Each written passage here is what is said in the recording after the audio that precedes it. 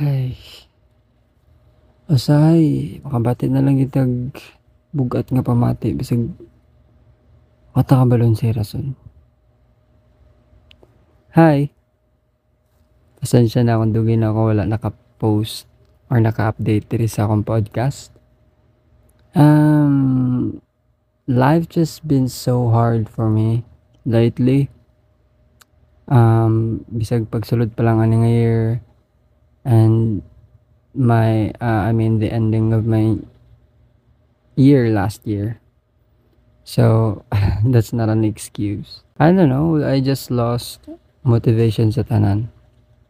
And atong istoryahan karon is about mga pagbati nga kanang mukalit lang.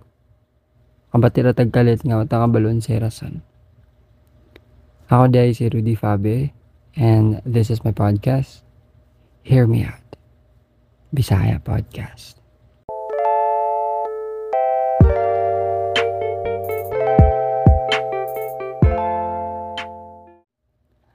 So, yeah.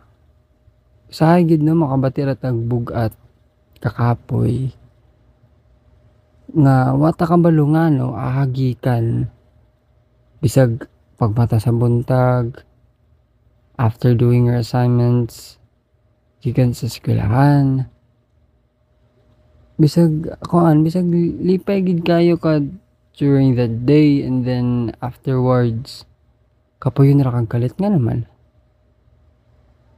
So today I felt that sensation again.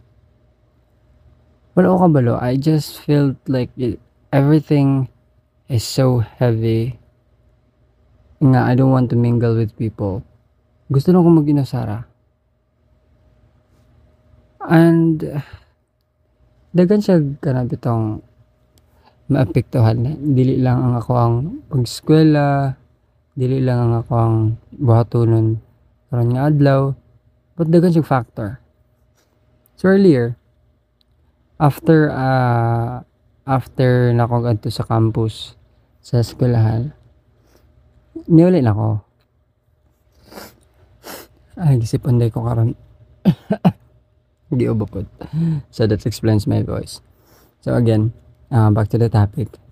So today, I felt the sensation again. After eskwela, sakay kong multicab. Tapos, wala akong balo. Bugat lang kalit akong pamati. And then, nag-overthink na ako. Daghan ko mga pangutan nagkalit. Wala akong balo out of nowhere. Or maybe because of the weather earlier. Kay medyo ulan-ulan magid kitong paulin ako. And then, yeah. Wala akong bulot si buhaton.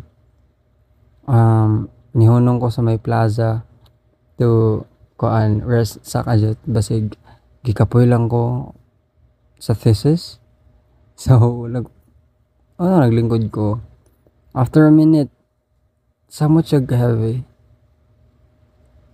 And then I was at the plaza. So atbang lang is church. Every time nga mulabay ko gikan sa eskwelahan or mulaag ko sa downtown sa simbahan dapit, di gid ko mosulod og simbahan. I mean, it's not that I haven't kanang sulod gid og simbahan before. Nakasulod ako but dili lang gid ko. It's not okay. I'm a believer. I am a Christian, pero my way of worshiping my God is not through going to church or cathedral or whatnot. So kagain na murag di na gid ako kaya, like I need Jesus. I need him. So nato ko sa church but wala ko nisulod sa kanang dito sa mga chairs. Na ako sa gawas, nalang ko sa nalang ko sa area sa church. So dito ako nagsat and mugat jaya akong gibati. Like gusto ko mahilak pero di ko kahilak. Gamay ra pud tong tao dito ng area mo nang ganahan pag ko dito. And then I chatted my friends, Kasyon, Kim, other people, asking if aha sila kay basin pwede magtambay, but they are busy. Si Cass, ana siya, bago lang daw siya nakaabot sa balay siyang uyab. The other hand, si Kim, kay na silang balay, and then she told me nga chatan si Cass kay ano ko nga di pwede kay si Cass bago lang nakaabot sa balay siyang uyab, then ano din si Kim nga unsay bago lang nga dugi naman gay na raman sila nag-uban.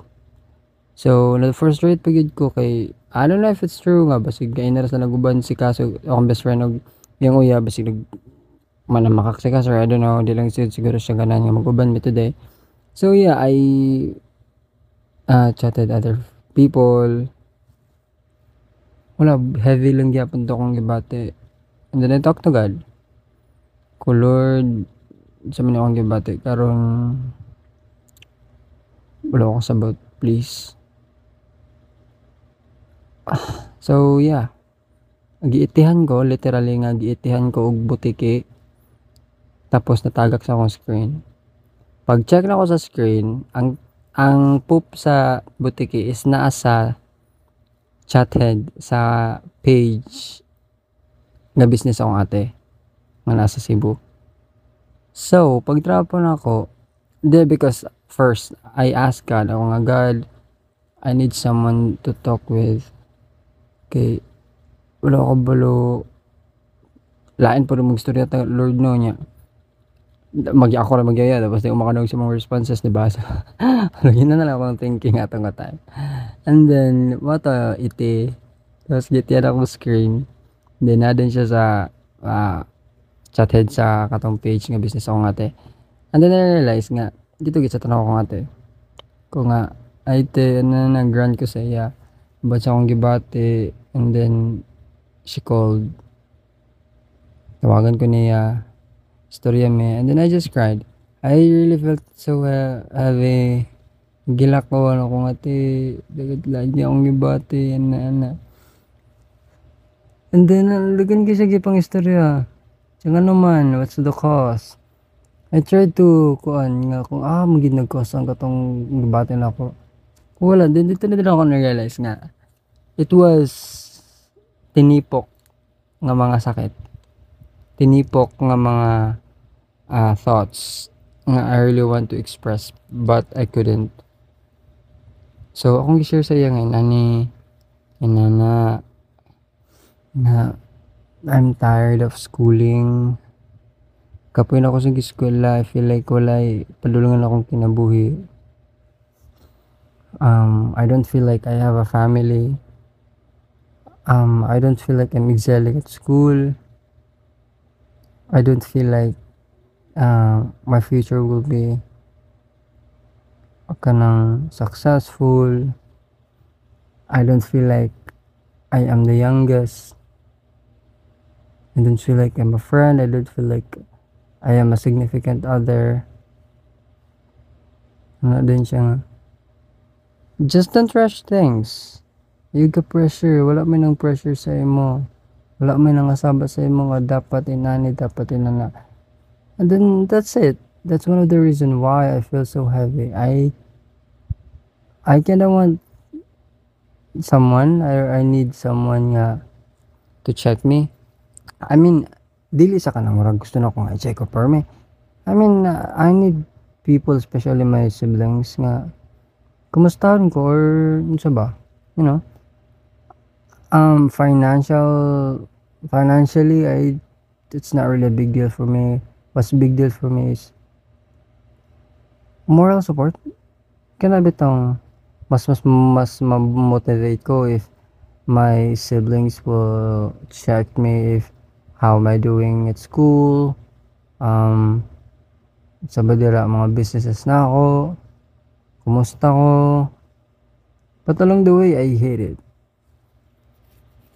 Kay murag as demanding ko, unsa man wala ko kabalo si tawagan na, and it frustrates me also to think nga I also understand why dili nila mabuhat. I understand why I don't have parents. I understand why my sister can't check me because they also have their own lives. But at the same time, I'm the youngest. And I also need guidance. I also need some attention. But they couldn't give it to me. Kay gani naga sila live. And I also hate the fact that I understand everything. I hate it. Kay oh, it's fine. You know what, parents. Oh, inani day. Oh, it's fine. My friend can't be here. Oh, sige, inani. Oh, okay. But when it comes to understanding myself, I couldn't. And those are the things that makes me feel heavy. But my sister gives me kan bitaw gitagan ko niyag time nga istoryahan how to resolve things nga nang inani ang nahitabo gamay na lang ang oras nga makalampos ra lagi ko and what not. She comforted me in general.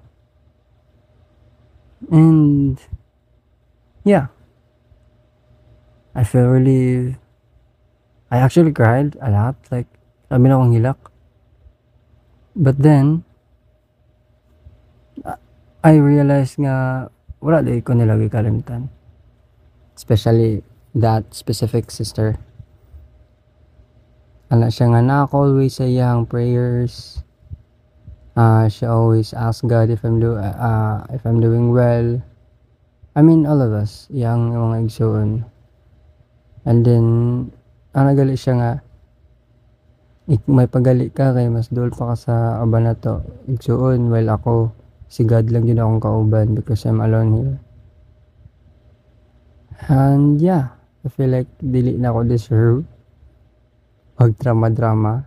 And then she said, she confronted, no, it's not that you don't have the right to feel that way. It is okay to feel that way.